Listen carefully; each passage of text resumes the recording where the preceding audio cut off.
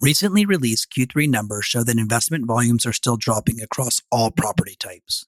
But with inflation leveling out, CBRE recently predicted the Federal Reserve may begin cutting interest rates as soon as March of 24, which could drive investment activity recovery by mid-24.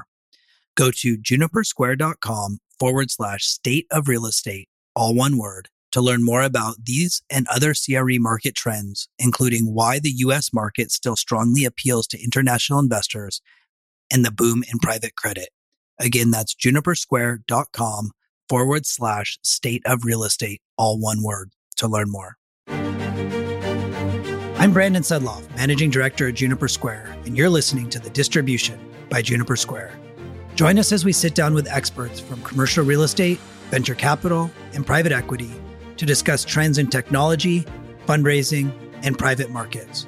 We'll cover this and much more. On today's episode, I sit down with Andrew Holmberg, principal at Berkeley Partners, and we discuss why Andrew believes in avoiding locations that are overly correlated to housing, the importance of getting ESG reporting right, and how technology has created new and better ways to interact with investors. At Berkeley Partners, Andrew is responsible for acquisitions, portfolio management, investor relations, and overall strategy. Berkeley Partners and its affiliated entities comprise a fully integrated principal investment firm focused exclusively on light industrial real estate. With its national footprint, the company is one of the premier institutional industrial operators and fund managers.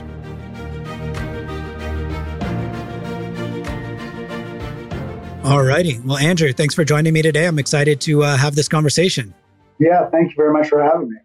I always like to get started by asking guests to briefly introduce yourself. So if you can start with a brief introduction of your background and Berkeley Partners, that would be great. And let us know who you are and what you guys do.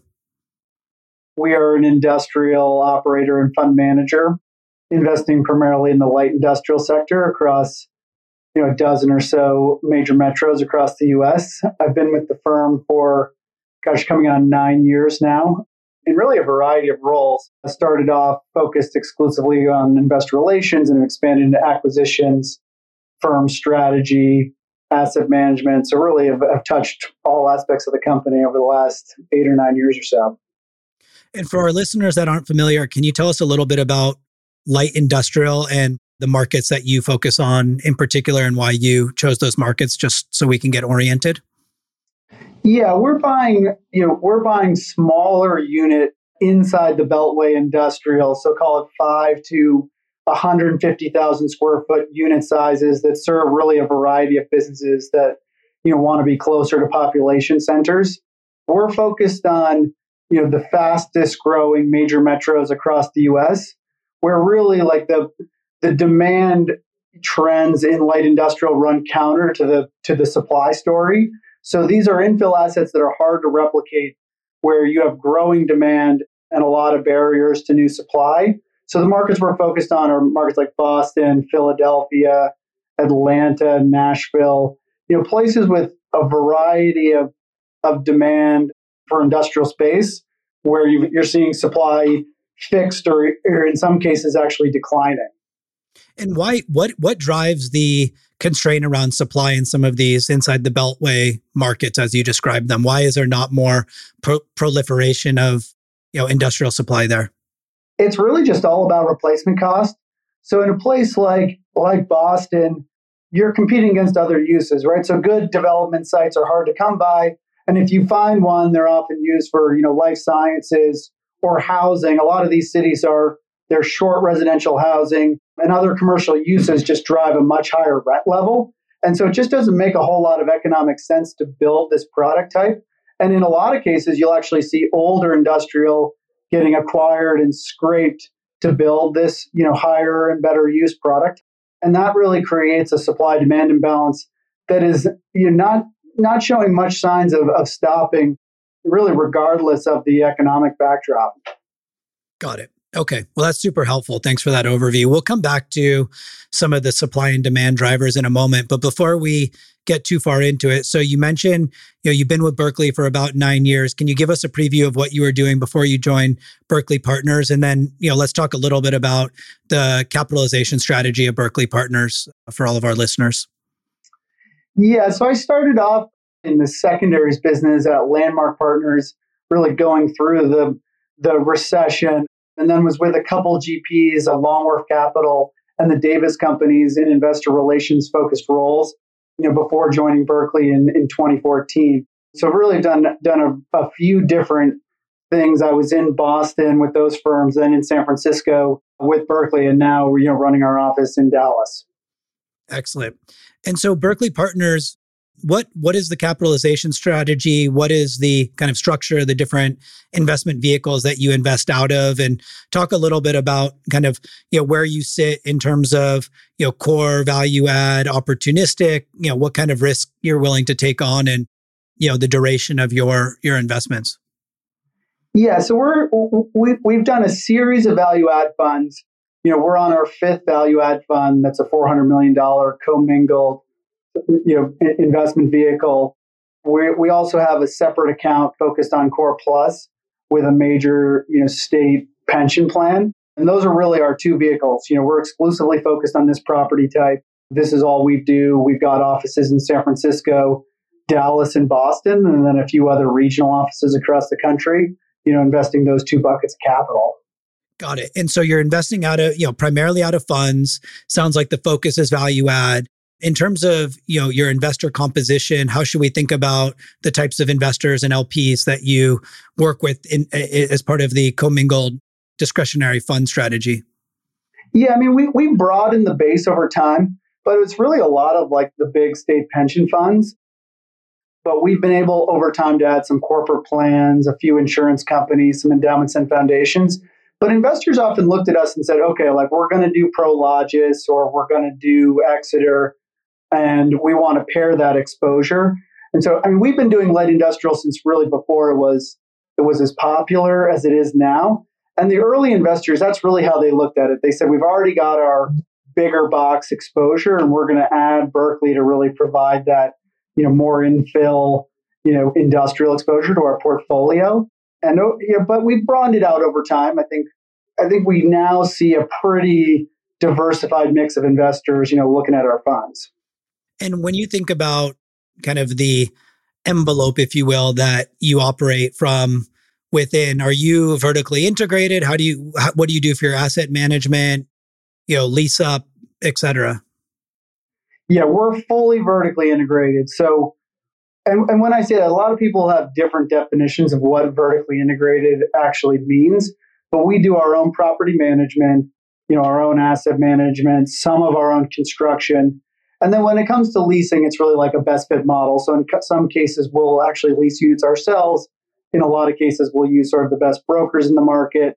Construction, we do some in-house. And in some cases, we'll partner with, third-party JV partners for more complicated, development and repositioning projects. Great. Well, thanks for that overview. Let's talk a little bit about the current, market fundamentals. And, I know you mentioned you were at Landmark through the last recession. So, your career spanned the early 2000s and, what is referred to as the Great Recession. We're now in, really interesting and uncertain, an economic and global macro environment. To the extent that there's lessons that you learn through the last downturns, what are those lessons? Maybe kind of some of the war stories, if you will. And then, what advice or how are you heeding those lessons and kind of leveraging your experience moving forward into this current period of relative economic and global uncertainty and instability? Yeah, I mean, I think the biggest lesson, I learned coming out of 2006, 2007 was really like, watching some of the other, industrial groups go through that time. And I think most notably was just like watching how Cal West played out, and a few other industrial groups that went through that. And I think what you learn is that like these properties are relatively insulated from a lot of the economic trends. I think even Cal West, I think the NOI was down 10% peak to trough through the 07-08 downturn. Can you explain the Cal West situation for those of us that aren't familiar? This was a portfolio of high quality infill industrial national portfolio built by an operator with a major pension system. It was sold to private equity and levered up substantially, and then ultimately got transitioned to different ownership, through the debt in '07, '08. And really, like, what I learned from that is, these types of assets, like, it doesn't require a lot of capital to run the buildings, right? They're relatively low TIs. The NOIs will decline, but it's not as big of an issue as other property types. Maybe you're down 5 or 10%, but you can backfill the spaces. The demand is there. You tend to have vacancy rates that stay in that sort of 5 to 10% ish range, even in tougher times. But you've really got to watch your leverage. And I think the thing that we did that I think is actually a little bit different than some of the other groups over the last few years is we really stuck to property by property leverage. We'd finance this stuff with local banks. We'd make sure the covenants were relatively light. And really, you were often paying a bit more for that. I mean, some of the banks over the last couple of years, they would lend down to, 2 to 3% money if you went, for more aggressive portfolio financing. But those were often floating rate loans, covenants, a bunch of structure around that stuff. And we generally stayed away from that. We generally did fixed rate, one-off, deal by deal, tried to minimize that risk. I think that's, one, lesson that, we really learned. And then I think the thing about this cycle that I think was a little bit different than '06, '07 was just the amount of capital that came flooding into industrial, particularly through COVID, and just making sure we were disciplined on like underwriting that yield on cost to get to at least, 6% plus. Some of these deals, you really had like a 1-year window last year where stuff was getting price stabilized right around a 5, very aggressive debt, rapid rent growth assumptions. I think just trying to stay away from some of that stuff where you had to buy it in a bidding war, was important as well. Out of curiosity, what did your kind of acquisition or disposition strategy look like over the last, call it 24 months when we, from effectively the start through, the end of COVID, if you will?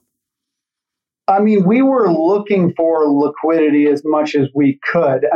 We liquidated all of our Fund 4, which, we did that through a few one-off sales as well as, one portfolio transaction.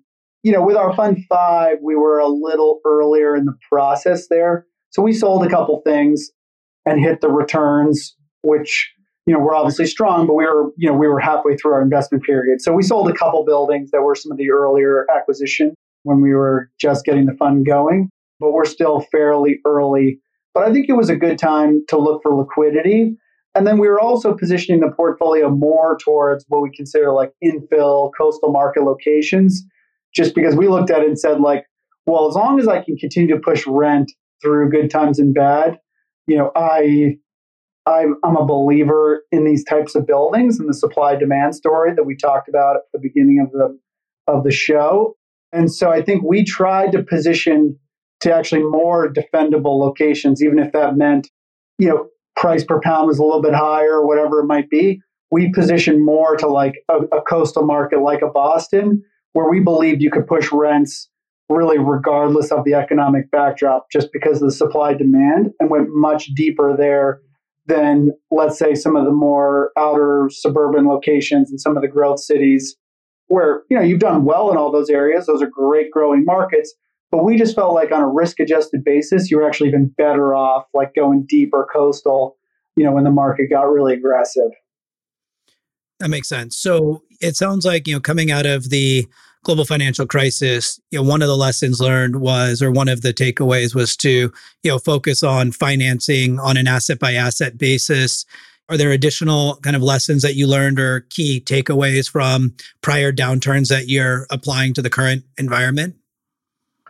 I think that's the big one. Also, have plenty of reserves, make sure you're managing the fund from a portfolio management perspective appropriately. So, you're re-underwriting, making sure you've got reserves to deal with a tenant move out or, a refinancing event, never sort of get stuck having to go back for rescue capital. I think that was a big lesson from '07, '08. And then, I think conservative financing and making sure you have banks that you can pick up the phone and call them and work with them. And, I think those are really the two key lessons. As you think about the market now, one of the things you mentioned is there was a ton of capital that poured into industrial during COVID, but there's also kind of more capital in the system, I think, than we've seen at any point in prior history. How do you think about kind of the next 12 to 18 months in terms of, opportunities for the sector, through the lens of what Berkeley Partners is focused on? Yeah, I think industrial is going through some permanent shifts. I think that you can take lessons away from '07, '08 when it comes to financing and how you do portfolio management, reserves, and all of that. But I don't think industrial looks the same as it did then. I think that we've seen more capital coming into the asset class. I think as you continue to see technology become an issue for things like office, industrial continues to be a beneficiary of that, whether that's e-commerce or really even other types of uses that are coming in and driving demand for industrial space. And capital is also looking for industrial because it's more stable. It doesn't have some of the digital disruption that retail had first and office is having now. So I do think industrial is permanently in a different place than where it was. I think the big shift we've seen in the last year or two is, just the change in interest rates so far. So, you rewound, you could finance portfolios of industrial at, let's say 2 to 3%. That was driving cap rates down.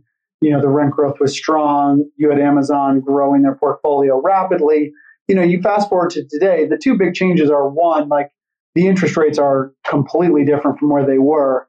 Single asset financings are now 6% plus, which is a dramatic change, for the asset class. And then, secondarily, the big tenants in the market have slowed down a lot, right? The headline tenants like FedEx or Amazon have slowed down their take-up. Generally the smaller regional companies, the guys we're leasing to, are still, leasing space. The vacancy rates are below 2%. We're still pushing rents aggressively, I think, across the portfolio. But valuations have to get reset because you're now, just in a much different, financing environment. So I think you're seeing, if cap rates were for, they're now, call it mid fives going in. That's how big of a shift you've seen from interest rates. And instead of stabilizing, low to mid fives, you're stabilizing, 6.5 to 7. That feels like some pretty good opportunity, in my opinion. And I think you just have to be, if you can pick the areas where you think the demand is resilient, because I think first you get the change in interest rates, and then most people would expect second, you'll get some fall off in fundamentals as, we get a slowdown in economic activity and you get some, form of recession. I think it's a big question mark how deep that recession really is. But I think that as long as you're picking locations where you have sub 2% vacancy and the tenants have very little options, so you have really almost monopolistic pricing power, this change in cap rates feels like an opportunity. I think you just have to be very selective and make sure you pick the right locations and the right properties. And so for you, just to reiterate, the markets that you're principally focused are coastal gateway markets, which include what? Boston, you mentioned. What are some of the other key markets?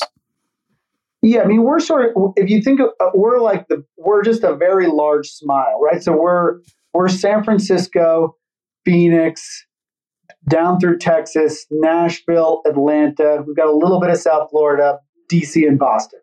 And those markets all have economic growth, but they also have, at least in the locations we're targeting, supply barriers. I think in our opinion, some of the growth markets, particularly with the COVID story, it was all about, people move into the Sun Belt. And that was all true. But I think that also led to very aggressive pricing.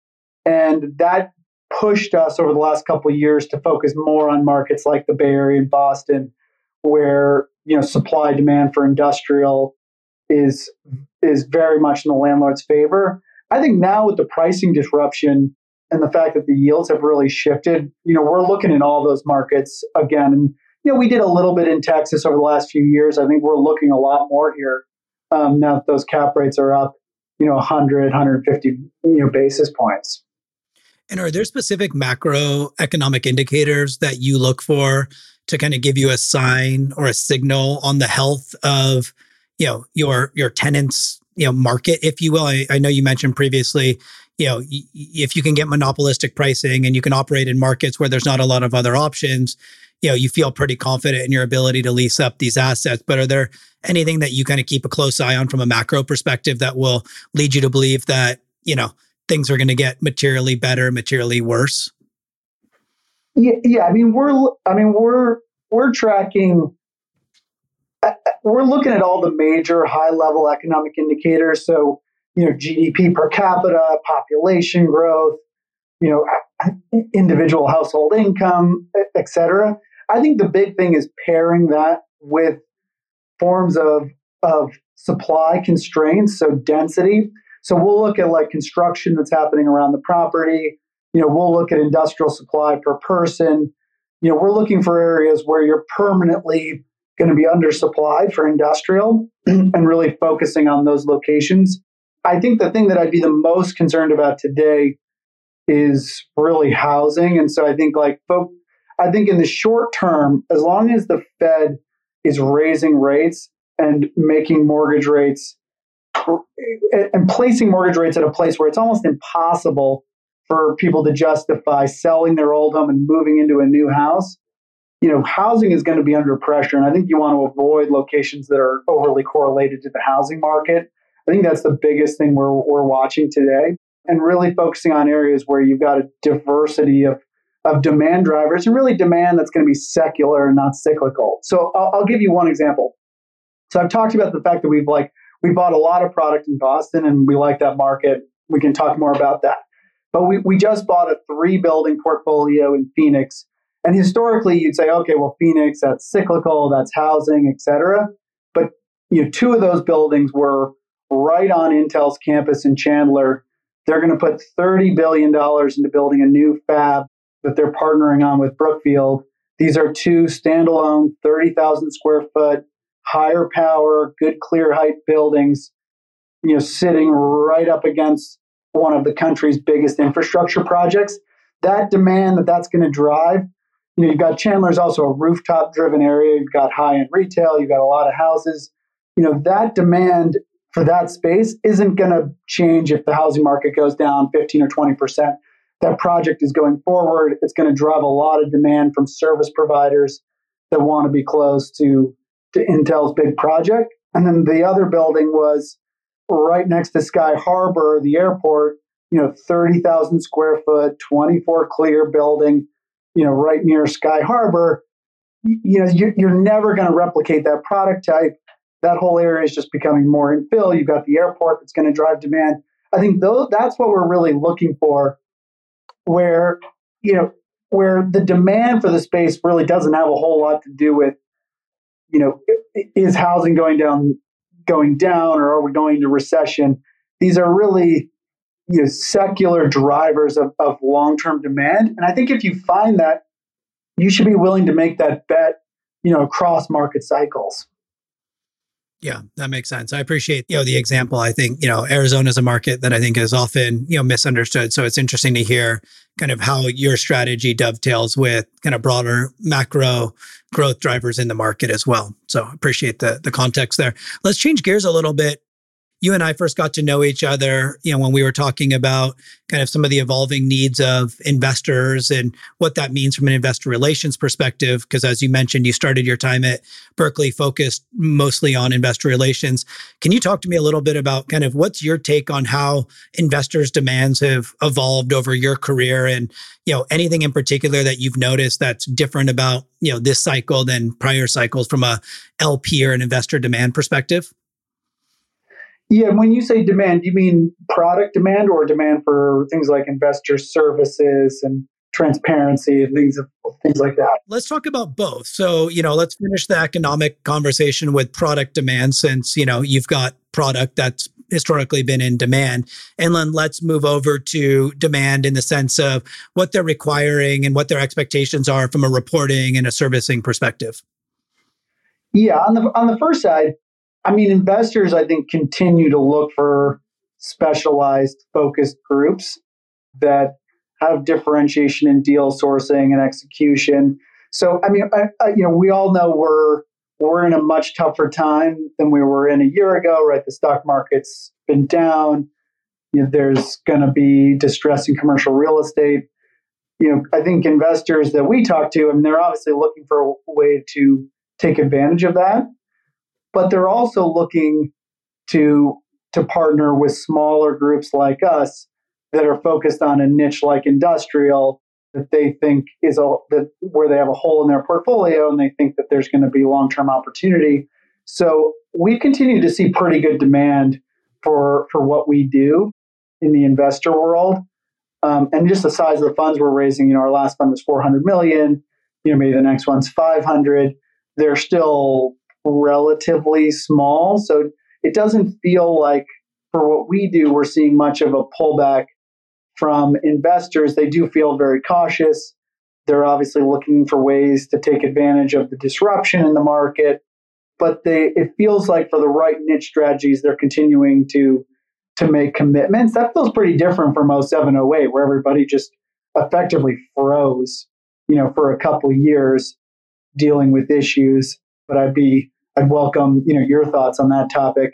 And then, well, just before we move on, I mean, I think it's interesting because one of the things that the headlines are always referring to, and that we hear from our customers that are in the market raising funds, is some of the larger state pension funds, in particular, are obviously being impacted by the denominator effect, where their private equity and venture capital portfolios, and public market portfolios were sky high and then all came crashing down. And, just the need to kind of rebalance everything has put a pause on, the velocity of investing activity. So it sounds like, either because you're not actively fundraising or because, you're working with a, smaller, relatively smaller fund size and different composition of investor, the denominator effect hasn't had a material impact on your current business activities. Is that a fair assessment, or are you also hearing about the portfolio rebalancing that's going on?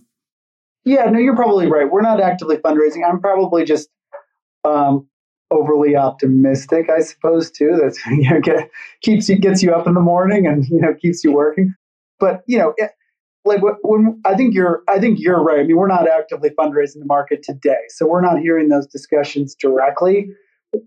We've got a small investor base that we talk to. And amongst our existing investors, they all feel like they've got room to continue, expanding their industrial portfolio and are looking for, they all seem to be looking for more industrial. I think you're right about the backdrop. It'll be interesting to see when we actually get out there and start fundraising. But so far, the discussions around, continuing to make investments has been fairly positive. That's great. Well, I think, industrial is an interesting space, as you know. You don't need me to tell you, and you and I have discussed this in the past, but it went from being a relatively obscure, very niche, very alternative asset class, half a decade ago, maybe a decade ago, to what most would consider mainstream today.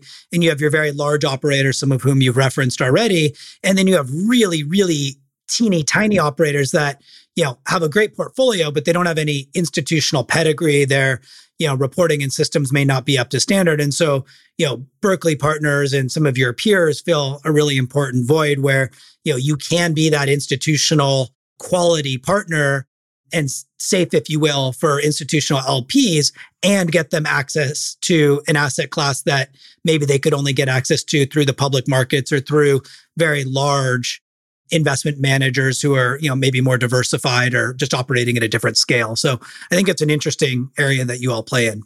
I think that's 100% right. I think that's probably more what's going on. Because you think about industrial, like if you're not investing with the big guys, there's probably really only a handful of groups that are actually raising funds. I mean, that's pretty different from multifamily, where, how many value add multifamily groups are there? Maybe 15 or 20, if not more. Industrial is probably half that.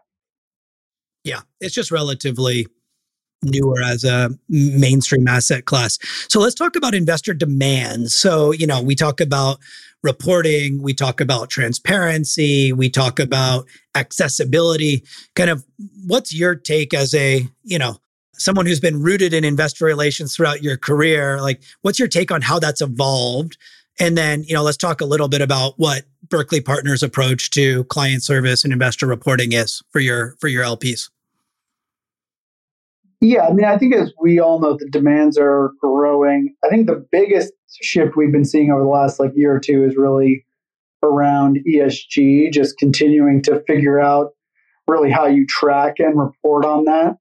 And I think investors are really focused on that and want to understand how you're meeting not just environmental, but also things like governance and diversity of the team and all of that. I think those are the biggest shifts we've really seen in the last couple of years. We are pushing hard to meet all those demands. It isn't easy to track all of the environmental items. When you get into things like industrial, you're tracking, water usage and energy usage, but it's important. And I think the investors, want to see it and at least want to see that you're trying to report on it. I think otherwise, we saw a big shift over the last 5 years that really you guys were at the forefront of, just providing, better documentation, better reporting, more transparency. I think that played out over probably the last 5 or 6 years. It feels like we've got a pretty good handle on that at this point from an organizational standpoint. Now we've seen a much bigger push on the ESG side. I don't know, is that consistent with what you've been seeing, or how have you been seeing it play out? Yeah, no, I think that's very consistent. I mean, over the last, 5-6 years, there's been a, significant push to close kind of what we call the transparency gap. And transparency can, some people think it's a bad word, but I think, by and large, most people accept that, in order to be a good fiduciary, you need to be prepared to share kind of a minimum level of information with your investors. And so, whereas in 2014, 15, 16, very few people had investor portals that allowed their investors to contextualize the investment. Today, if you don't have that, then you're actually kind of have fallen behind versus at the bleeding edge. And, very similar to the feedback that you just provided, we're seeing a really substantial push around, ESG, specifically from European investors and some state pension funds who have made commitments to, minimum requirements over the next, 2-3 decades. And so a lot of people are trying to figure that out. And it feels a lot like 2014, 15, 16 from a quote unquote investor, performance reporting perspective, which is obviously the space that we play. So, I think the market would largely agree with your perspective. How do you, just out of curiosity, how do you think about closing the gap between where you are, or maybe there isn't a gap, but how do you think about evolving your ESG reporting specifically on environmental? Are there different tools that you use, or, key people that you've hired, or how do you think about that inside of Berkeley Partners? Well, we're pushing on it hard right now. I mean, I think that is the biggest challenge for smaller firms, just because of, resource and time focus, but it's very important. So, I think there are various third parties, but it's really about, actually tracking the activity at the individual buildings. So, putting on solar where you can, tracking power usage, water, doing LED lighting upgrades, right? Those are the types of things. And then really just tracking and reporting on it on a regular basis. But it feels like it's becoming an essential. Maybe it's only some investors that are asking for it at this point, but it feels like for the next few years, it's going to become a must do. And what is your general approach, right? I mean, a lot of people say, well, investors are asking me about it, but they're not requiring it, so I'm not going to touch it. And others are saying investors are asking about it, and so I'm going to use that as an opportunity to start to develop, a methodology and a skill set around it, because I want to do it whether they require it or not. Where do you kind of fall on that spectrum? Or maybe it's, somewhere that I didn't mention on the spectrum. Well, yeah. I mean, fortunately for us, some of our big investors do require it. So then you basically do it for everybody. So I think we're being forced. Well, forced isn't the right word. We are, some of our bigger clients, we have to do it for them, and that's pushing it all the way down the organization. But it's the right thing to do. I think you just work with the right third parties. So I think what we're doing is, every building you're going to do LED lights as long as it makes economic sense, right? You're going to do solar, on the roofs where appropriate. You're going to do tracking of power and water, right? There's various third parties that'll actually go through your entire portfolio and set all of that up. And then you're going to report that as frequently as you practically can, hopefully quarterly, if not semi-annually to your investors, and then, track it over time. I think that's really what you can do. And then obviously on, governance, there's a number of things you can do as well. So I think that's what we're doing today. We'll see, if it's enough. Yeah. I mean, look, I think all the conversations that I have with many of your peers are largely the same. I mean, it feels a lot like when we started, Juniper Square and got into the market, there's a high degree of interest in collaborating and evolving and, varying levels of both sophistication and, tooling to help support that, right? I always talk about, is it skill or is it will? And, it sounds like you have the will to do it and you're developing, or not even you, but the market is developing skills around how to be, how to keep up with the evolving needs of your investors, starting with, financial and performance reporting and now evolving over to ESG reporting and, who knows what might be next. But I think it's just important to realize that these are iterative processes and, the way to make progress and what we saw in the financial reporting side is it needs to be collaborative. It can't just be GPs doing it because their LPs are requiring it without partnership. The LP needs to come to the table as a solid partner. The GP needs to be open to evolving. We need to understand the risks and the rewards on both sides. And then we need to develop kind of the ecosystem and the muscle in order to facilitate this type of work. Yeah. Do you think there'll be like other emerging investor trends that we haven't thought about? Like for example, like we have a few construction projects that you can actually 24/7 go on the cameras and see the progress on those buildings. And obviously we all have access, but our investors don't. Do you think there'll be things like that where, your investor portal could do like a 3D walkthrough of the buildings or something along those lines that even could get the investors even more connected to what their GPs are doing on a day-to-day basis? Yeah, I mean, I think it's a great point. I think, what we've heard from groups that we speak to are, number one is the technology has evolved. COVID really drove this rapid acceleration of technology that enabled, better visibility into the asset level performance, the physical envelope of the building. And so now that we have tools that allow you to do virtual lease-ups, virtual walkthroughs, people had assets that were fully permitted during the pandemic where nobody visited them.